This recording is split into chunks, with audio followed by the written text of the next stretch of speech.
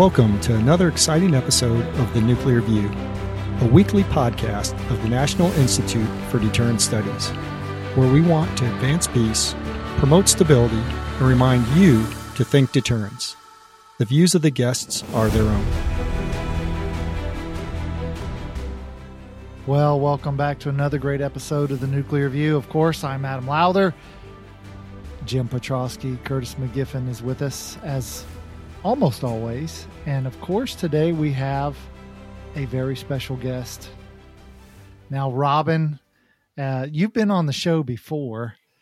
It's been 2 or 3 times, I think. Yes, I think this is my second time getting to be your your second time. The Robyn to your Batman here. No pun intended. No pun intended. Yeah, exactly. Well, so Robyn, for those of you out there that don't know, she's also been on Nuclecast, so she's becoming an experienced podcast personality, and she's going to be a great nuclear engineer as well, which is why she's here today, because Robyn is about to defend her dissertation. And prior to defending her dissertation, we thought she should come on the Nuclear View and talk about that dissertation and talk about how something as technical as, she's developing new types of sensors and detectors and why that's relevant to the broader cause of nuclear deterrence and its relevance, and perhaps to explain a little bit of interesting science for those folks that are out there. Jim? Yeah, and I just wanted to say, it's really nice to be on the show. 2 nuclear engineers against whatever else is on the other side here. So thanks for joining us, Robyn. I'm finally have someone here to back me up. Yes, well, thank you so much for having me. I'm excited to get to do a pre-defense. A practice. It's more like a practice. So why don't you pre-defense? That's a different story. We have other questions to ask. So Robyn, why don't you kick us off and tell us, what was your dissertation?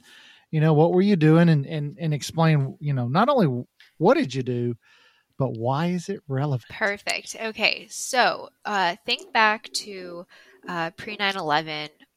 In that era, we had a lot of helium-3 around due to the decay of materials used in nuclear weapons. But as treaties and 9/11, all of that happened, the amount of tritium available for production has decreased, meaning that the amount of helium-3 we have laying around has drastically decreased in supply. And so when that high neutron absorber material, that helium-3, the supply of it decreased, the price has drastically gone up in recent years.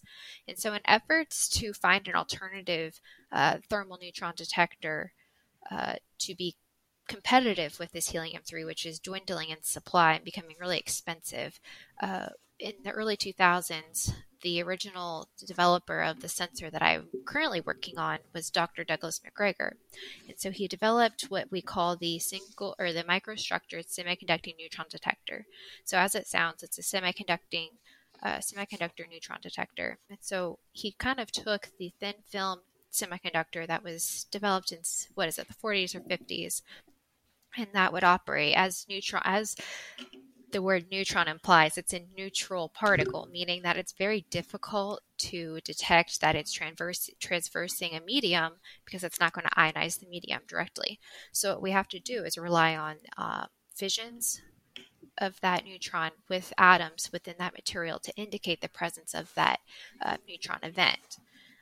As that neutron fissions, it creates reaction products. Those reaction products go on to ionize that medium. We can apply a bias, sweep out those charge carriers, and indicate that we had the presence of a neutron. So with this microstructured semiconducting neutron device, what they did is they took a piece of silicon, think about the size of a dime, and it was pretty thin. It's only about maybe 625 microns deep in width. And then they micro etch trenches into the silicon. Then they filled it with a neutron conversion material. In our instance, we used lithium fluoride. So lithium fluoride loves to absorb neutrons and emit alpha and triton particles that we can then use to ionize the silicon, indicate the presence of a neutron. So my work directly is taking that device that was initially developed in the early 2000s and now develop it into a more efficient detector that's much more comparable in terms of the intrinsic efficiency to the traditional helium-3 detector. In addition, we also are making it much more compact. So right now, for those of you that, go camping, those little propane tanks that you use for your Coleman grill, they're green. That's pretty much what a helium-3 detector is like. A little bit slimmer, but just imagine having to put that on your body. And then if you're trying to do directionality, that's, 4 of those around your body. Now, if you're trying to enter a more hostile zone where you probably don't want people knowing that you're looking for neutrons, that's not going to work. So what we've done is we've developed a dual-sided microstructured semiconducting neutron detector. So you know how I said that we etched trenches into this device? Well, what we realized was happening and was limiting our efficiency. So the performance of our device was, if this is our trench and all these gaps are where we have the neutron conversion material, there was instances where neutrons would travel the length of my finger and completely miss being detected by the lithium conversion material. So in order to fix that, we did a backside set of trenches that were offset from the original front side. So that's why we get the name dual-sided. So that device became much more complex now that we've essentially combined 2 detectors into one. And so a lot of my dissertation work, at least in the first 2 years, was really focused on developing that sensor, building it, implanting the neutron conversion material, which you would think would be easy, but actually when you're trying to place a powdered substance into a 500 micron deep hole on 2 sides of a device that's only about 10 microns in width, that's a very tricky problem. So a good chunk of my time was spent trying to figure out how to, as high densely as possible, pack that material into that trench, which, if it's more tightly packed, simulations show that we have a more probable chance of catching a neutron streaming through that trench. So in addition to doing that, we had to do a lot of work packaging the device and putting it into a very rugged shielding arrangement that if it's out in the field and someone steps on it, it's not going to break. So we put that sensor into this neutron sensor into a package, which we call the Argonaut, the Area Radiation Gamma and Neutron Origin Telemetry System. So typically competing systems that are modern day on the market are neutron and gamma capable, detecting capable. So in order to allow our system to be just as competitive, we packaged it with a strontium iodide crystal. And so that allowed us to pick up the neutron signatures, the gamma signatures. So we could do gamma spectroscopy in addition to neutron detection. So if you're thinking about it, gammas are pretty common to nature. So if we're just in this room I'm in right now, this concrete's emitting many different energies of gamma rays. So if you're looking for a very specific energy indicating that, say, special nuclear material is present, it gets a little tricky. So in order to have confirmation and increase our reliability of our results, we use neutron detection as well to act as a confirmatory to whatever spectrum we get in terms of gamma. So that was a lot of my work. And so beyond just calibrating all these detectors, implementing temperature correction algorithms so that regardless of what environment you're in, you still get a uniform spectrum across any weather conditions, things like that.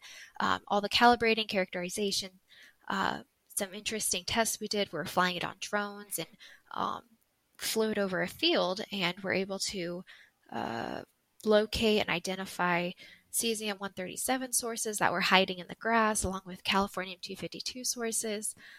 So it was just a very exciting project. And so now we've come to the end, and Some additional work I'm working on right now, I was actually just finishing the paper before we got on here, was examining how to refashion these microstructured semiconducting neutron detectors that are typically used to detect fast neutron or thermal neutrons and backfill them with parylene, for example, or a wax pretty much, and rely on recoil protons to indicate the presence of fast neutrons. So there's situations where an adversary may not want you to be able to detect that these neutrons emitting from the special nuclear material, and they'll add shielding. So let's say fast neutrons have a better probability of exiting that material. We also want to be able to detect those. So that's kind of where I'm at right now. That's what I'm working on in a nutshell.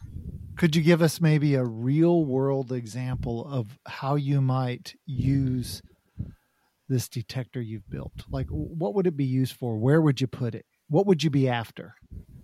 Yes. So when we were thinking about the customer, of who's actually going to end up wearing this one day, we wanted to make it a very versatile system that was very intuitive and easy to operate, limited options, just either you do X, Y, or Z with it.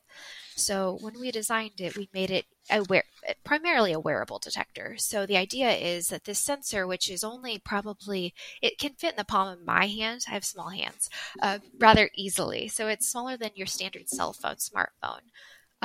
So it's only probably 11 inches in length and only, I'd say, a centimeter in thickness. So the idea is you could package these into your normal clothing, into a vest garment, in your pocket, in your backpack, wherever you may be trying to go. And if you can put at least 4 on your body, on your person, you can enable directionality.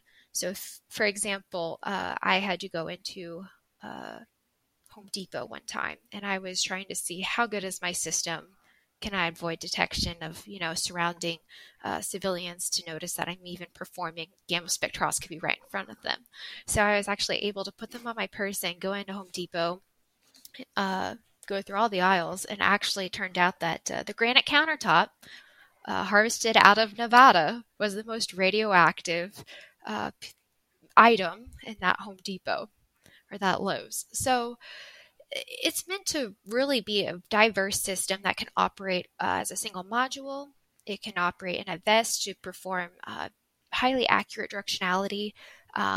We use GADRAS to do source estimations, activity estimations, many things like that. We've also developed a mode where you can do a leave behind or distributed. So if you had a group of soldiers traveling through let's say a fallout zone, for example, or a zone that has been affected by a nuclear disaster, you could equip each soldier with a sensor that's then going to relay all of their lifetime data home to home base. So if you were operating as a single individual, all of that data is communicated lifetime to an application on an Android cell phone or tablet, whatever your preference is.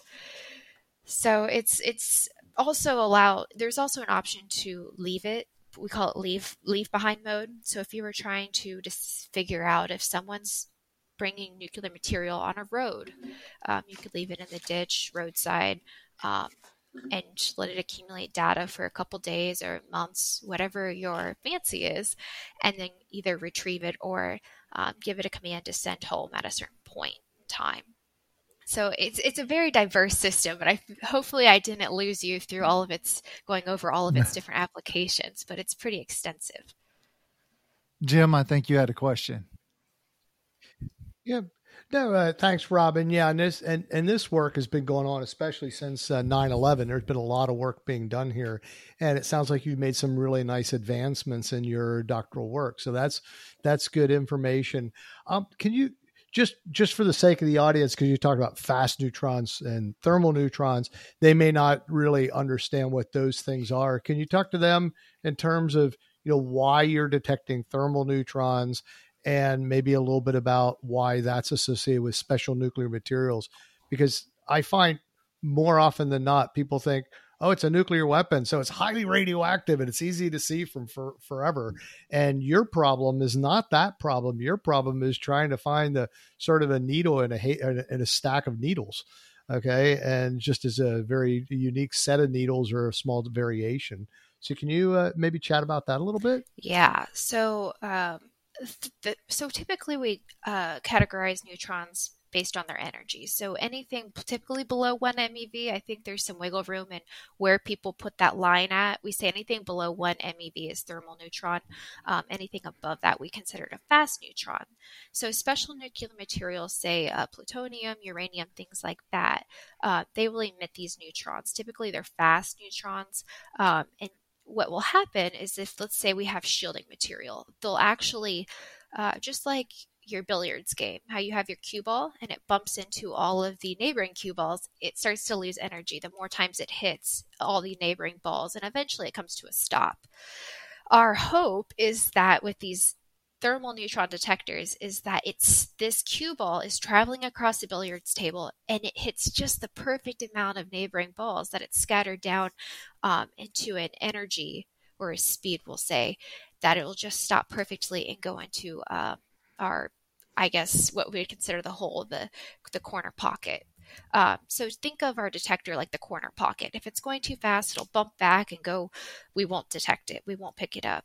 But if it's scattered down just enough to, we'll say, thermal neutron energies, we can allow it to just slowly fall into that pocket and we can detect it. Hopefully that answers your question a bit. But Yeah, I just wanted to give the audience, because oftentimes we talk about neutrons and different energies, and you and I as scientists, we think of it in terms of energy, but speed, whatever. That's why it's slow and fast neutrons, and that makes it harder to fast neutrons are detected in one manner, and slow neutrons or thermal neutrons are detected in another. But there's not a lot of radiation given off by these special nuclear materials, so it's hard to detect them. And so the problem that you're solving is a very difficult one. Well, I was just curious in terms of when you're trying to detect, let's say, residual radiation from a detonation versus, radiation given off from special nuclear material that, let's say, bad guys hiding it and you're trying to find it. This is two very different situations.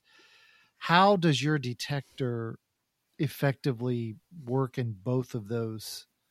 Could you explain that for folks? yes. So if we're operating in, so this is what I call the search and locate mode. So versus if you're transversing a field, you probably want to be more concerned with the user's dose, because you already know you're walking through a radioactive field. So you're probably just making sure that you're not walking to a hot spot, things like that.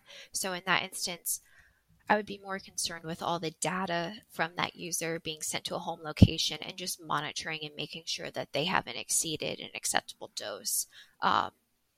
If you're looking for special nuclear material, which I call the search and locate mode, that's where you have established a background.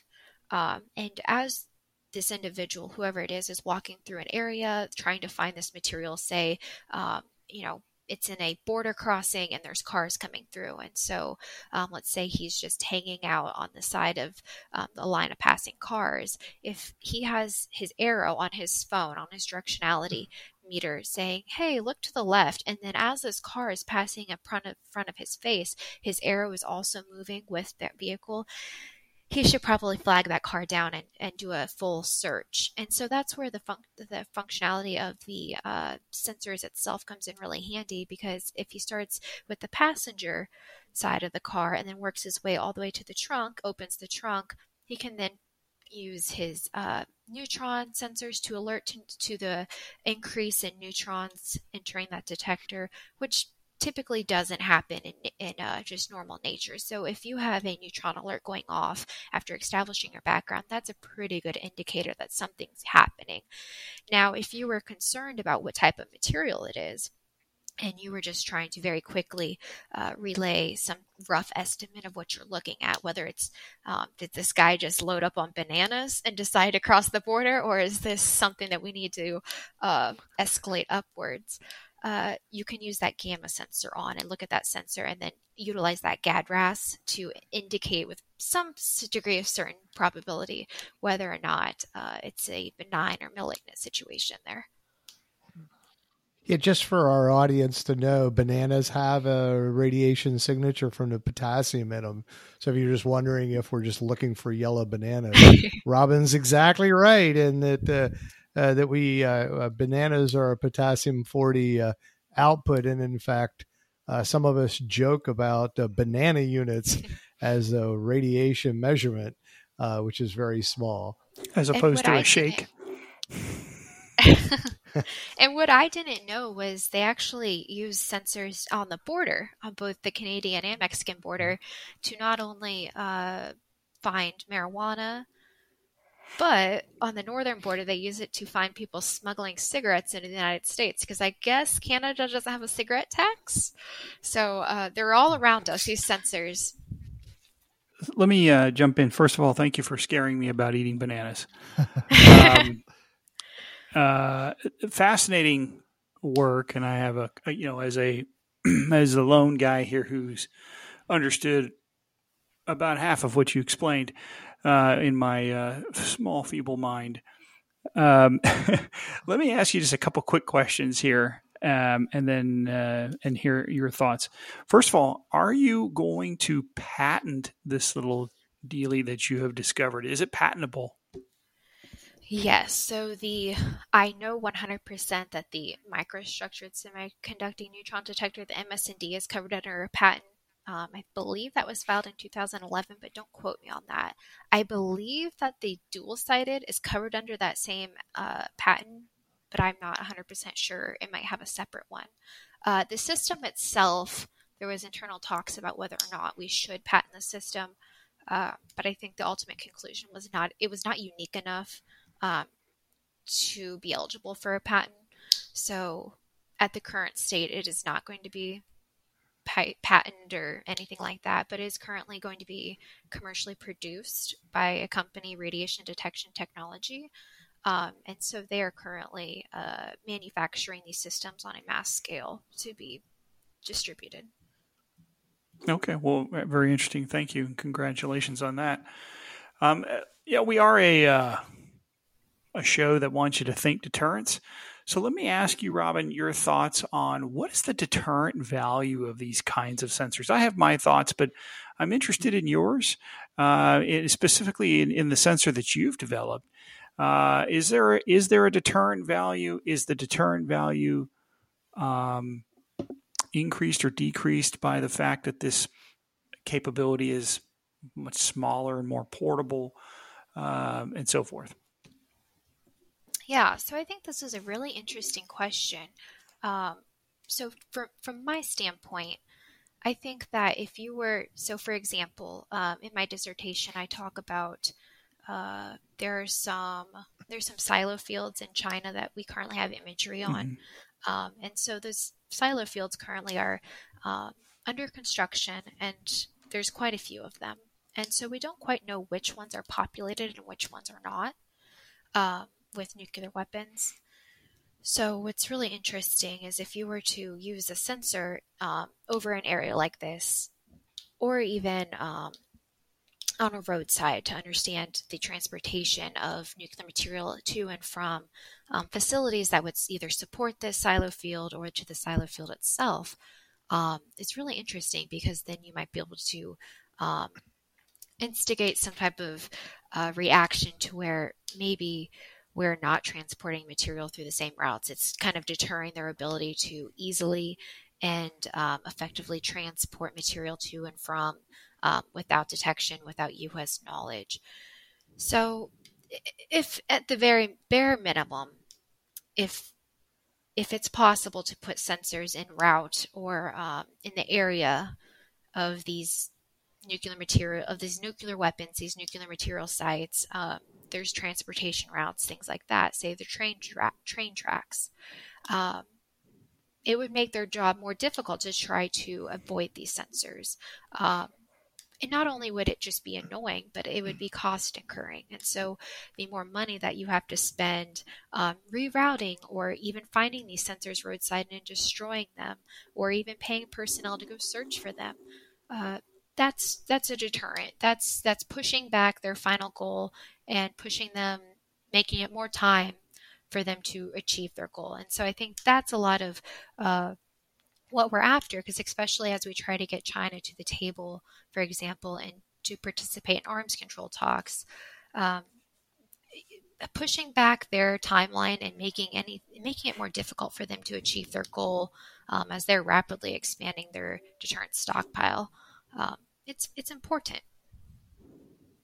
Yeah, I appreciate that answer. And I think, to your point, there's a tremendous intelligence collection value in this sensor that you developed. And in the example you've given, the ability for us to actually tell which ICBM silo has been populated and which one hasn't, I think, has a very interesting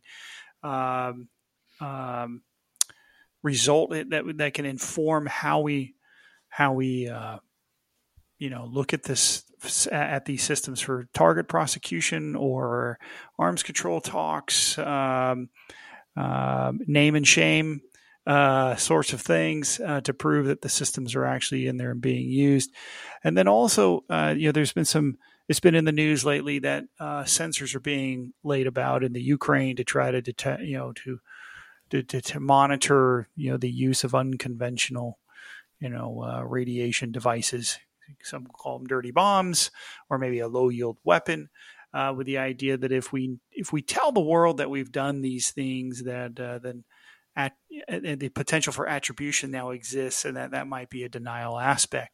And there's some who will argue that it really makes no difference if one of the two countries is going to use this kind of weapon, that they're going to be,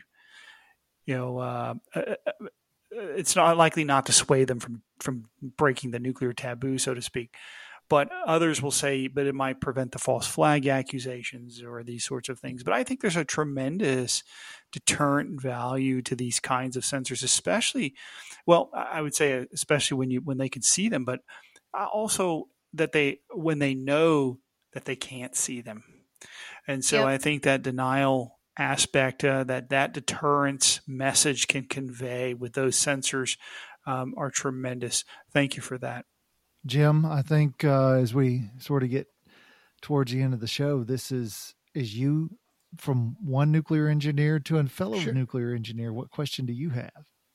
Yeah. So, Robyn, so I appreciate that. So one of the things I think also might be valuable for our audience, and I was curious here, is you're working with a solid state device and you compared to the helium-3 detectors before. You talk about power requirements, and especially when we talk about putting it on your body, power becomes the big issue, or even as a leave behind. Can you talk a little bit about what you did and the value here? Again, I want to sort of promote your work, but oftentimes people think about the detection aspect, but they remember that you got to make it work. So maybe you could talk about that a little bit, which we haven't heard about. Yeah, so I'm glad you brought that up, because this system, along with my dissertation, which I think you had the honor of reading through before we got on here, it's pretty diverse. It's pretty vast. So I definitely skipped over the power requirements, but I'm glad you brought that up, because this system is very, very low energy requirement, and that's how we wanted to design it. So initially, the system was designed to be able to last for a 2-week period, but the battery required for that was a bit bigger than we were wanting, and we wanted this system to be very inconspicuous. We wanted this person to be able to put this in their backpack and pass it off as an external computer hard drive, for example, just a single module. So if we added that bigger battery to extend the lifespan of the sensor, the use span of the detector beyond a 2-week period or so, it would have just kind of defeated the purpose in a sense. So the current power requirements, we just operate with a standard lithium battery. And so we can typically operate for about 12 hours before you need to recharge the module. And all you have to do to recharge is use a USB port. And so it's very easy to get these modules up and going again when you have that down period. You had mentioned the solid state detectors, and so one thing that I didn't mention was we've compared this to the gas fill detectors. But other systems that are on the market, such as the CLIB-based and click-based systems that are dual gamma and neutron detection materials, why did we choose to go with 2 sensors instead of 1? And I'm going to answer that question is when you are operating in a distributed mode, say, multiple sensors on the body for directionality, for example, it's very difficult to do gamma and neutron discrimination when you have an array of detectors that are click or clip based. So that's why we chose to go with the dual sensor rather than a single sensor route. So I think that in addition, our sensor is quite small in comparison to the dual detection sensors. If once again, we talked about the Coleman size gas tank, it's just about as comparable to that. So our sensor is quite small in comparison and does operate for about 12 hours. Yeah, very good. Yeah, and I thought that was the interesting part of what you had talked about because, when you look at, again, people go back to helium-3. By the way, the reason we don't have helium-3 is because we stopped building nuclear weapons, and helium-3 was a byproduct of all that. We ran out of it in, right after 9/11 when we needed it the most, or we started running out of it, shall I say. Yeah, and you mentioned the click detectors because, and by the way, for people who don't know click, it's what cesium, lithium, yttrium, chlorine, cesium, something Chlorine. like that. So Yeah. it's a chemical formula, just so people don't think it's like a pen clicking or something like that, pun intended. And so the click detectors though have gotten some interest, but the combination of these multimodal detectors are really important when you have a source like a nuclear weapon. And so I was very interested in how you decided to do that and went that route, because I think it was a smart route. And by the way, I failed to do this up front. I'm sure that Doug McGregor is going to be listening to this podcast because he's your advisor. I want to say a shout out here to Doug. It's been a long time since I've seen you. But he's been doing this for years, and I think an expert in trying to find this out. So, or find these things out and working these multimodal detector methodologies. So I think that's very good. I'd say one last thing I'd be interested is as you begin to talk to other people about these detectors and the value of what you did, sort of what you did back to Curtis here. I'd be interested in just backing way out and saying about the motivation for you to get into this field as a technical nuclear engineer, but you are also one of the few people that's straddling that in the policy technical side. And I see a lot of that in your dissertation. And can you just sort of maybe inform the audience of why that makes you excited? Because I think that's a rare person in all of this, and we're really glad to have you with us. So maybe you can, sort of end us out on that. Yes. So I think that people definitely view the technical side different from the policy side. So people will say, "Oh, you think like this or you think like that," and nobody really has considered or is accepting that you can have both in one mind. And so I think that Lowther and McGregor have done an excellent job of giving me both minds, so that not only is McGregor teaching me something that's extremely useful, but Lowther can tell me, okay, this is why it's useful. And so I think that there's sometimes a lost translation between the technical people developing these sensors and then the folks that are actually going to use them. So if you have that disconnect, how do you know how to optimize this detector for its final use? How do you know that they are going to need a period where this detector is not emitting signals? How would you know that if you don't also understand the final objective? So for me, that was really exciting to be able to bridge this gap and be able to go into a world where you have really technical people speaking very technical languages and be able to translate that for someone, say a policymaker, who doesn't quite need all the nitty-gritty details, but wants to know, okay, we have all of this data. What does it mean to me? What is this telling me? So I think that I'm very excited about being potentially the person that can take all of this very meaty data, reduce it down to something that's very digestible, and then help advise someone on what this means and actions forward. So that was my goal in doing all of this. So hopefully we've done a great job in getting there. All right.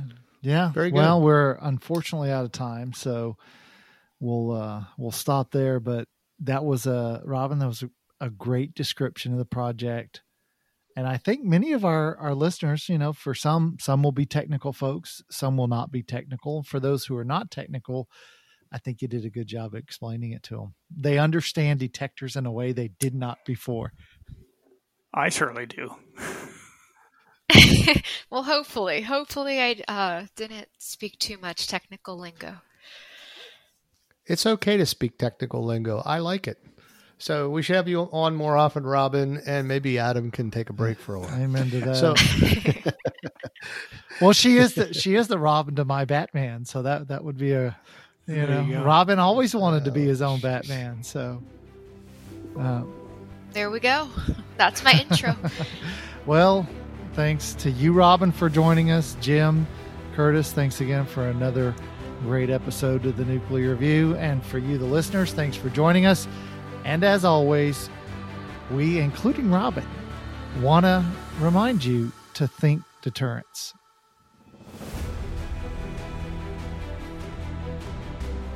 Thank you for listening to this week's The Nuclear Review. We hope you found it engaging and valuable. The Nuclear Review is released each Wednesday and is a production of the National Institute for Deterrence Studies, a 501c3 organization. We are dependent upon donations to provide our podcasts. Every donation helps keep this and many other deterrence-related activities happening and helps to bring about awareness of the peacekeeping value of U.S. strength and of our national deterrence. We occasionally answer questions from our valued listeners. If you wish to send us questions on a topic, please send your email to asknids@thinkdeterrence.com. That's asknids, one word, the @ symbol, and thinkdeterrence, one word.com. If you enjoyed this show, check out our other weekly podcast, Nuclear Knowledge. You can catch all of our podcasts at thinkdeterrence.com under the Deterrence Podcast tab. We thank our producer, Kimberly Charrington, our sponsors, and all the fantastic members of the National Institute for Deterrence Studies for making this podcast possible. Stay tuned next week for another exciting and informative Nuclear Review, where we want to advance peace, promote stability, and remind you to always think deterrence.